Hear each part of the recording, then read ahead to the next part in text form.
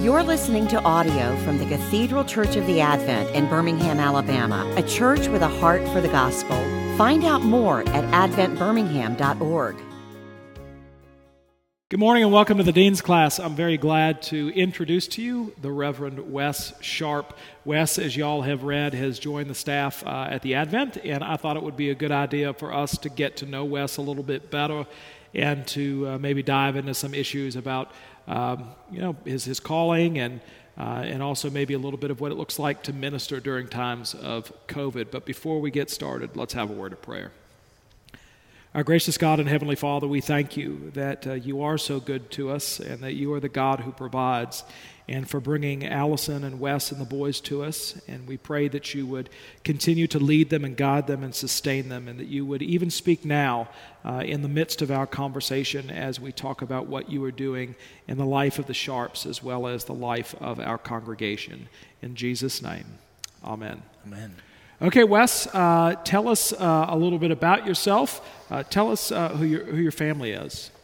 Family, a little bit about myself. First of all, I grew up here in the state of Alabama, in North Alabama, and went to Samford University here in Birmingham. Had a little stint in Florida before coming back to Alabama. And Allison, my wife, and I have been married for 17 years now. We actually got married in the Samford Chapel, where we also met in the Samford Chapel.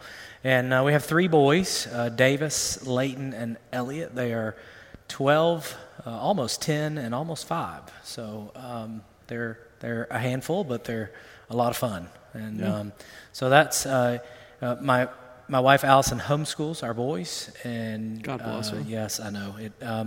And that makes for an adventure every single day, for sure. But it's been a blessing to us, and just to see their personalities come out and their each individuality and how they kind of do life, and it makes for some fun in the Sharp home on a daily basis. Well, let's back up a little bit. You grew up in North Alabama in Fort Payne, is that right? That is right. The sock capital of the world. The sock capital of the world. Yeah.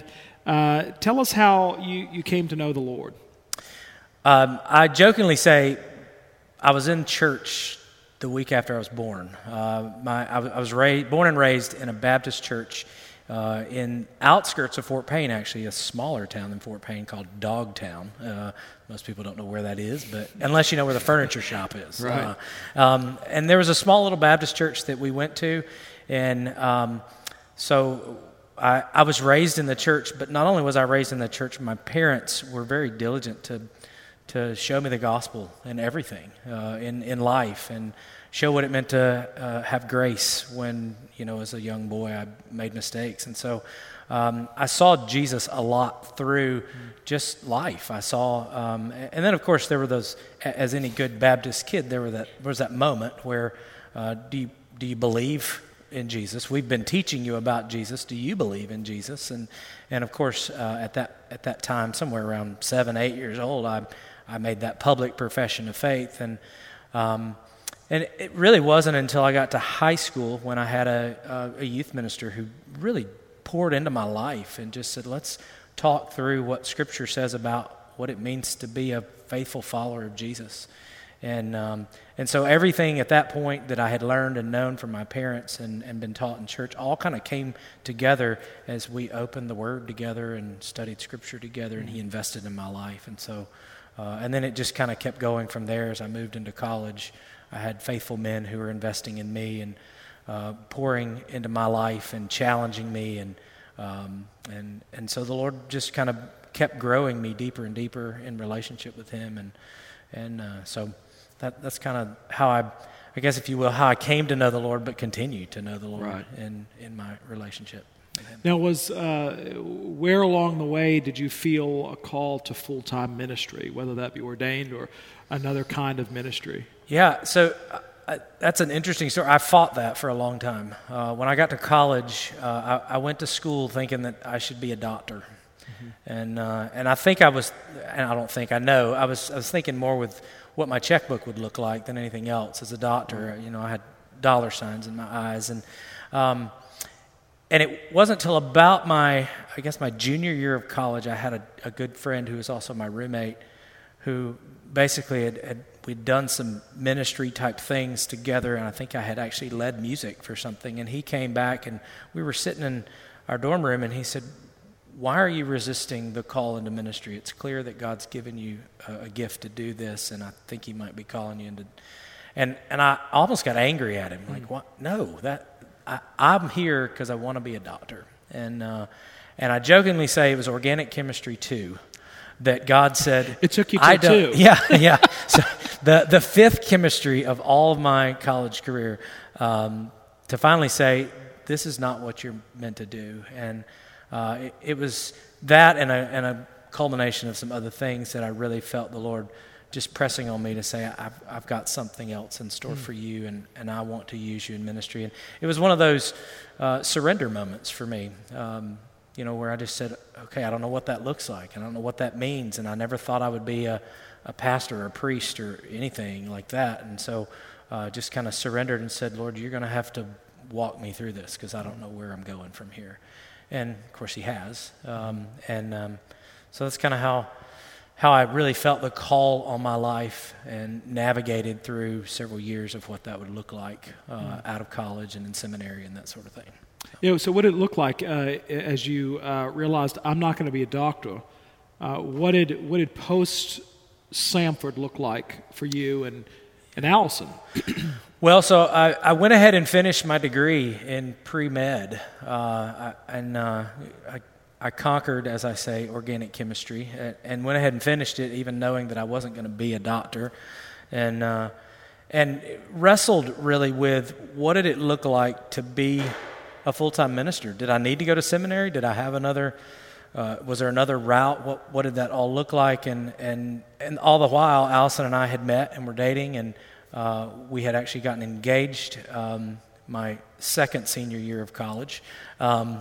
And so I knew something was going to happen, but I was kind of doing some things on the side and working in various places. And literally it seemed that the Lord closed every single door to things here in Birmingham. I couldn't find anything full-time. I didn't know what I was supposed to do. And, of course, I've got a soon-to-be wife who's going, what are we going to do and how are we going to live? And that same friend who said, I wonder what it would look like if you were called into ministry, called me and said, you know what, I'm at Reformed Theological Seminary in Orlando, and I think this is a place you need to be. And so we went down. Before we were married, we went down and visited and kind of met with the staff there at RTS, and then met with a place that was willing to hire us as teachers so that I could work and go to school. And so she literally interviewed, this principal interviewed us and said, the job's yours if you want it. And RTS said, you're accepted and you can start when you get here. And so everything just fell into place on that level. And so we started, we literally got married in August, came back from our honeymoon, moved to Orlando, Florida, started work on a Monday. We moved in on an apartment on Sunday, started work on Monday, and I started seminary about 3 weeks later. And it was a whirlwind of adventure at that point. And I started part-time thinking, well, maybe I can work my way through seminary part-time. Right. And I would have been on the 10 or 12-year track at that point. And so... Right, you can talk to Cameron Cole about that. I have spoken to Cameron about that, but it became really clear after about a year and a half of being there that part-time wasn't going to work. And so I said jokingly, I let Allison become my sugar mama while I was in seminary. Right.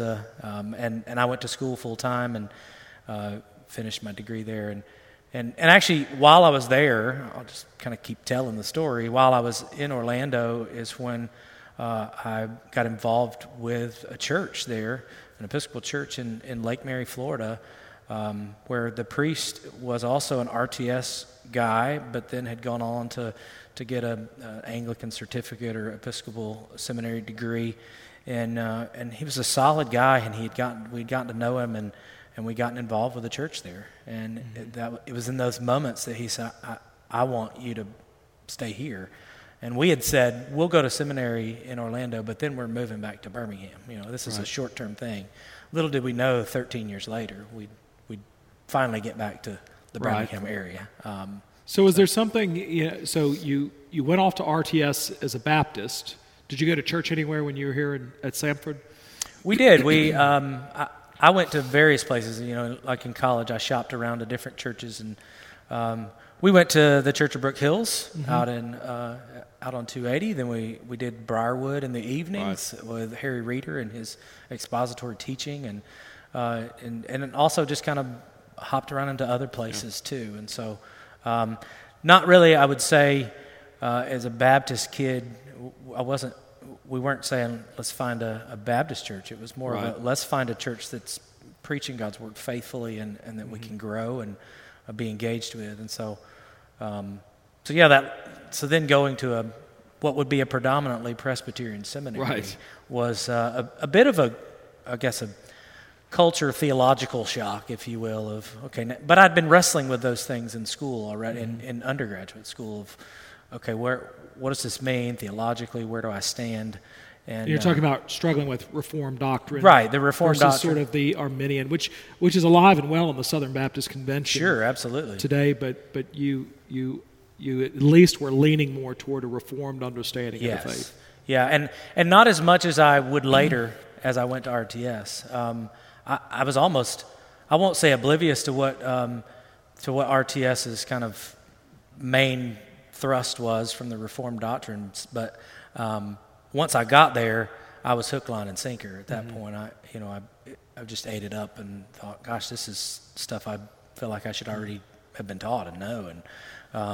And so it took that Baptist kid to a kind of more of a Reformed Presbyterian kind of feel to it, but then thrust into the Episcopal Church, where I saw some of that Reformed doctrine being played out in the church where I was serving, which was very encouraging and uplifting and really alive in what we were doing there. So you're at RTS. You graduate from RTS. You're on the staff of St. Peter's Lake Mary, and you're there kind of in a lay capacity, but on the road to ordination with the understanding that you would become an associate pastor there. Is that right? Yeah. My story, I feel like I fought the Lord a lot in a lot of different places, and the ordination track was one of those too, because I remember having a lot of conversations with the rector there at St. Peter's, just saying, I don't know if I want to dive in to the ordination track, and he said, well, regardless of that, I want you in this position, and I want you doing these things, and I want you engaging. And so my primary roles were I led the music and the worship, so I was over the liturgy, and then I equipped and discipled and trained, and then I had a little hand in the mission evangelism side of things as well. And eventually, after being on staff there for about a year, he came to me and said, you're doing a lot of what you would be doing in ordained ministry, aside from some of the table work. And so why don't we have that discussion and really talk about what that would look like more? I think it would be really encouraging for us as a church to have you go through that. But I think you may find that that's where the Lord's leading you. And so we prayed. Allison and I prayed a lot about that. And after a while, it was one of those, another surrender moment where I just said, okay, Lord, this is a little scary to me. I don't know what it all looks like. I don't know where it's all going. But I'm willing to follow if this is where you want to go. And he, again, opened all the doors necessary just to kind of walk through them. I didn't have to push any of them down to walk through that ordination process. So you were at St. Peter's for 13 years. 12 years on staff. 12 years on staff, but 13 years after kind of landing there. And what was Allison's background and what was her thinking of? Okay, we went to a Baptist university. We're going to a Reformed seminary that is mostly made up of Presbyterians, and now we're in an Episcopal church. What was her thinking? I know it's hard to speak for your wife. Yeah, well, we talked a lot about it. So, her upbringing, her grandfather was actually a Baptist minister, and so she grew up in the Southern Baptist Church as well. Traveled around. Her dad was in the military, so she traveled around to various places and various churches and was connected in different ways. But I would say we lived that journey together. We dialogued that journey together in a sense of do we feel called to be at RTS, and what does that mean for us? And so as I would come home after sitting through, a class, I would start kind of conversing with her, and she'd say, that really makes sense to me, and so I kind of walked with her through that. She walked with me through that, however you want to kind of term that. And so when we got to the place where we felt called to be in an Episcopal church, she was very much the one who was saying, it just feels right. It feels like this is the place we're supposed to be. Mm-hmm. And she's like, I never would have said that, 10 years ago, being the good Baptist-raised child that I am, but this seems good. This seems like the right thing to do. And so it was clear that it was a call, that was where we were supposed to be. And that didn't come without some struggles along the way of kind of just, oh gosh, what is this going to look like, and how are we all going to navigate this, and what does this mean doctrinally, and that sort of thing. But I think she went through it with much grace and was right beside me the whole way, and in agreement with where we felt like the Lord was leading us. Yeah. So. Well, that's good. Yeah. I don't think we could have otherwise. And so, so your boys have only known the Anglican world, really. That's right. Mm-hmm. Spiritually, and you go from what is, for all intents and purposes, a lively, healthy congregation in the Diocese of Central Florida, and you answer the call to be the rector of a struggling congregation, which we would refer to it as a repot, sort of a restart in Trussville. So it was good to have you back in Birmingham, but talk a little bit about ministry in Trussville. Yeah, it felt like I was coming home in a lot of ways from a ministry perspective. Having grown up in the Deep South and the spirituality that exists in the Deep South. Trussville's no different, I think. There's a lot of folks that go to church. A big major part of the community is in church somewhere. And so it's a different kind of ministry, I think, of the churchgoer versus the growing believer. And that's hard to decipher between without having true relationships, I think. Right. Really digging into relationships and saying, where are you in your walk with the Lord? I grew up with a lot of people who would attend church on Sunday and forget about it Monday through Saturday. Right. Certainly didn't live. And so I won't say there is some of that there in a trustful setting, but genuinely I do see that folks, as I've engaged with them, we're trying to look at what does it look like to grow deeper in my relationship. Mm-hmm. And so they understood that it was more than just I'm going to go to church. I think we're in a different time now, where back when I was growing up, it was the thing to do, to go to church. Now it's, well, if I'm going to go to church, I want to know why and what, and I've got to have a purpose here for doing it. And so I think you see some of that in Trussville as well. Well, I'm not going to go unless I feel like it's actually going to change my life. And so doing ministry that way, you want to be able to, of course, offer people as they walk into the doors of the church the good news of the gospel. And without that, it is a Rotary Club that you can be part of. And so seeing that kind of take hold in the life of a church in Trussville was encouraging in a lot of ways. We saw folks coming through the doors of, hey, a Baptist saturated culture. The Episcopal Church is not very well known in that area even. Most people would say that I didn't even know that was a church there. And so to engage with them about what that looked like and what was the history behind those things, and at the same time, how does the liturgy function with the gospel and vice versa, and what does that mean for us? Yeah. And so I got into a lot of those kinds of conversations with folks who were church shopping, if you will, looking for a place to be. And we saw several families that came and said, we like what we see. We like what we hear. This is encouraging. This is something we've been looking for.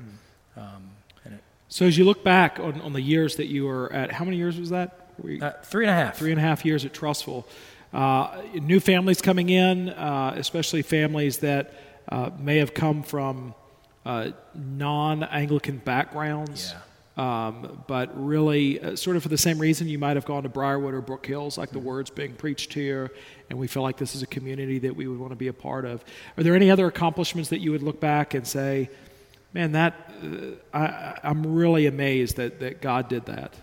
Yeah, I had the opportunity. One of my biggest emphasis, just because it made such a huge impact to me in my life, was being invested in and discipled and brought through the faith.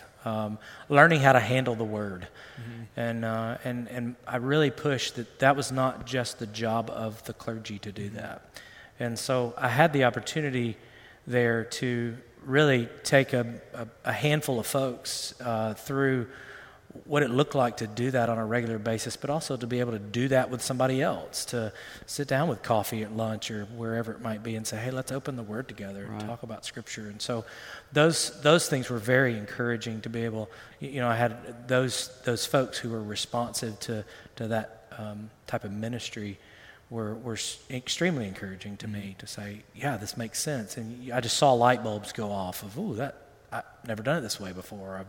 I've never been challenged in this way before, and this is encouraging and causing me to have to really, walk through the sanctification process for myself. And what is that? Maybe I need to look at how I've been doing things. And tell us a little bit about that, if you're willing. I mean, first time you've been a rector in a challenging situation. What are some of the takeaways for yourself when it comes to leading a congregation? What you learned about ministry? Yeah, that's a good question. I'm still processing a lot of that, I think.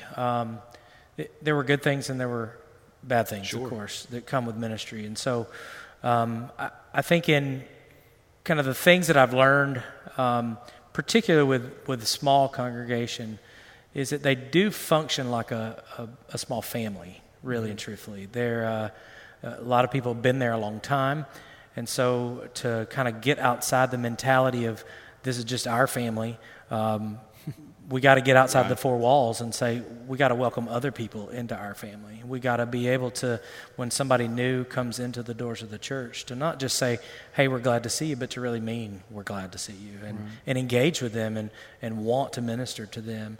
And so that was both positive and challenging at times to see that happen. I think most people who would come did experience some of that, I do feel like I'm welcomed here and part of that. The other challenge I would say is I don't know that it's necessarily entrustful. I think it's across the board in what you might call the Bible Belt, and that is that again, a new way of thinking about doing ministry. That just because the church is there doesn't mean somebody's going to walk in it. Right. And so, what does that mean for us as Christians? What does that mean for us as if we are in relationship with the Lord, and we take seriously the call to go and to baptize and make Christians? Well, then that does mean we have to walk out of the door of the church and live it and engage with it and be part of it. And for somebody who's never been kind of pushed to do that, it's very intimidating. How do I do that? How do I go about doing that? And that's not the way it happened to me. I was, because I grew up in the church, I didn't think like that. But it really is taking the words of Jesus seriously of there are lost people and we want them to know the Lord. We want them to know who Christ is. And they don't just get it through osmosis. They're not just going to get it because what is it? Famous St. Francis quote of preach the gospel and if necessary use words. Right, which he I think it's said. Necessary to use words. Yeah, and we don't really know that he said it, but people quote that all the time, and my response to that is it's absolutely necessary to use words. Right. Because otherwise it's just a morality thing. Right. We're just being good people. And so I think I learned, to go back to your question, I learned what it looked like to engage folks and really push them out of that comfort zone, especially here in the South, of saying, let's engage, and it's not crazy. It's not, we're not doing something off the wall here. We're literally living in relationships with folks to engage them with the gospel. Yeah. Other thing, as far as struggles go, there's small church always has their own struggles of various things, from peacemaking when we hurt each other. Right. How do we handle it? Just like in any family, when you hurt one another, a good Southern thing is to sweep it under the rug and pretend like it didn't happen until that beast under the rug kind of grows and just attacks everybody. Right. We really had to walk through a lot of that of, hey, if somebody's hurt you, go to them and talk to them about it. Tell them where they've wronged you and seek forgiveness and look to be reconciled. So those were some learning things as well that I experienced a lot of. Yeah, I think when you first went out there, I sent you an article by Andrew Forrest, and they had pulled out one of his quotes and bolded it and said, "If your church has a community garden, you're already dead." and you had one of those, although it can be argued the Advent has one too out there. But Andrew Forrest was really helpful early on to me in seeing where the Advent may have made a mistake or mistakes. It was a learning experience, as I said in the Adventurer Word a couple weeks ago. It wasn't a failure as much as it was a great learning experience for us. And the fact sometimes God says no. And by that, I mean, Holy Cross Trustful has determined that, that they want to be a small church but a big family. And that they want to allocate their resources in such a way that they would rather have a part-time rector, and that's their decision to make, and we certainly honor that. But I remember talking with Andrew on the phone. Andrew did the same thing at a place called Munger Place Memorial United Methodist Church. That's a mouthful. It is a mouthful. And Andrew was sent in. It was a giant structure in Dallas, but but it had just dwindled down to almost nothing, and Andrew came in to restart it. And when I spoke with Andrew, and I know his extended family, I know his aunt and uncle and his cousins because I served a church in Virginia, and they were in the congregation, and I knew the kids well because I was doing youth ministry. And Andrew said, well, I don't want to rub salt in the wound, but here's where you've already done things wrong. And he just kind of had this litany of things, and he was right. He was right about some of the pointers that he had about how things would have gone differently, and also what he had learned at Munger Place Memorial United Methodist. But I think that God in His wisdom has done what He's done, and I'm certainly resting in that. And one of the great things to come out of it is our relationship with you, and now coming on staff at the Advent until at least the end of the year, which really isn't that much time, but really glad that you and Allison and the boys are here and want you to be able to have a time of rest. We want to be able to minister to you, to have a hand in things. Y'all saw him this morning during the service officiating. We'll get you in the pulpit a little bit. But what I'm really curious to hear, like coming into a church that you kind of know but really don't know, because we probably feel like we know you better than you know us because we pray for you all the time. What's it like during COVID to come into a new congregation? Yeah, and to your point too, it's so funny. Before I answer that, it's so true that people here at the Advent have come up to me on so many occasions and said, we pray for you every single week. We know who you are, and I'm like, I don't know who you are, but I appreciate you praying for me. And you should give me a baked good so I can know you better. Yeah, bread, brownies, those sorts of things. I'm all about that. But I do tell them, for those who've said that since we've been here, I appreciate the prayers, but keep praying. We definitely covet your prayers during this time. And so, but to come into we're in a strange world this year. Everything, as we all know, kind of turned upside down in March or so, and so to come into a place where, and I will say, I do feel like it hasn't been an awkward feeling. It's been like I've stepped into a place where I've known. Yeah, there's a lot of cross-pollination. Yeah, because I've known, we've worked together and talked a lot, and throughout these 3.5 years, and so it's not this awkward. I'm the brand new guy that doesn't know anything. I do know a little bit of what's going on here from conversations, and so that's helped in the transition. But then just coming into a situation where COVID has kind of turned us all upside down, I think we're really having to see where ministry looks different. And that's not always a bad thing. I think it's caused all churches to kind of step back and say, could we be more effective in what we're doing, but doing it in a different way? Right. And so those conversations on Zoom, those conversations on over the phone where you're interacting with folks, and I do think that COVID has allowed for some pretty intense training to take place in disciple making, especially where, a lot of people, they weren't having a lot of stuff, their schedules were cut in half or more, and so they had some more time to devote to what does this look like and how do I go about doing this in my daily life, and so to see some of that and really kind of coming in for me and coming on the coattails of those who've done the work, Matt and Mike and some of those from a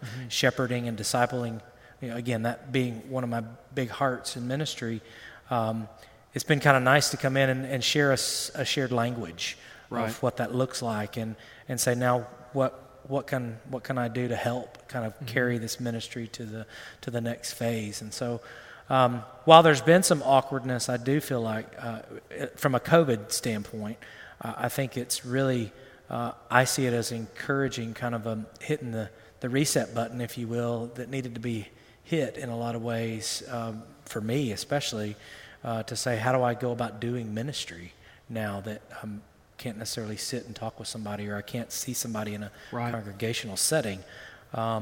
It's caused me to be more personal and individual in some of that. And so I think blessings in that way have been great, and I think the church indeed will come out stronger on the other end if we're being diligent to do those things. I think speaking of the church as the local congregation, certainly, I think that places that were already highly relational, and by that I mean that the ministry was relational, rooted in the Word, but had small group Bible studies, things like that, they seem to have fared much better. Places where Sunday morning was kind of it, which is basically our model within Anglicanism, especially in North America. Sure. They've really struggled because they think, I can't do ministry unless we can all be here. And of course, that's essential to being the church. God's people gathered around His Word.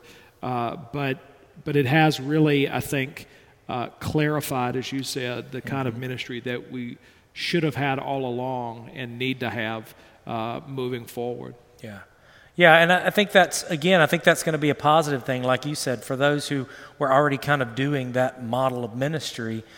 It got ramped up really fast, starting in March, where you say, okay, now the church doesn't look like a congregation gathering anymore. It really is that small group who's investing in you and who's sharing life with you and opening the Word together on a much more intimate level than large church. And that's not to take away the large church need, but I think what I see here, and just being here a couple of weeks, I see that being a very healthy thing in the church, and I see a lot of those groups taking place that are strong because of they understood that the church is not this building; it's the people. It's what goes out of this place, and so that's been encouraging to me, and I think that's exciting for me moving forward, whether I'm here a couple months or longer, to be able to invest and kind of keep that going and encourage those folks to do some of those things. Well, great. We're really glad that you and Allison and the boys are here, and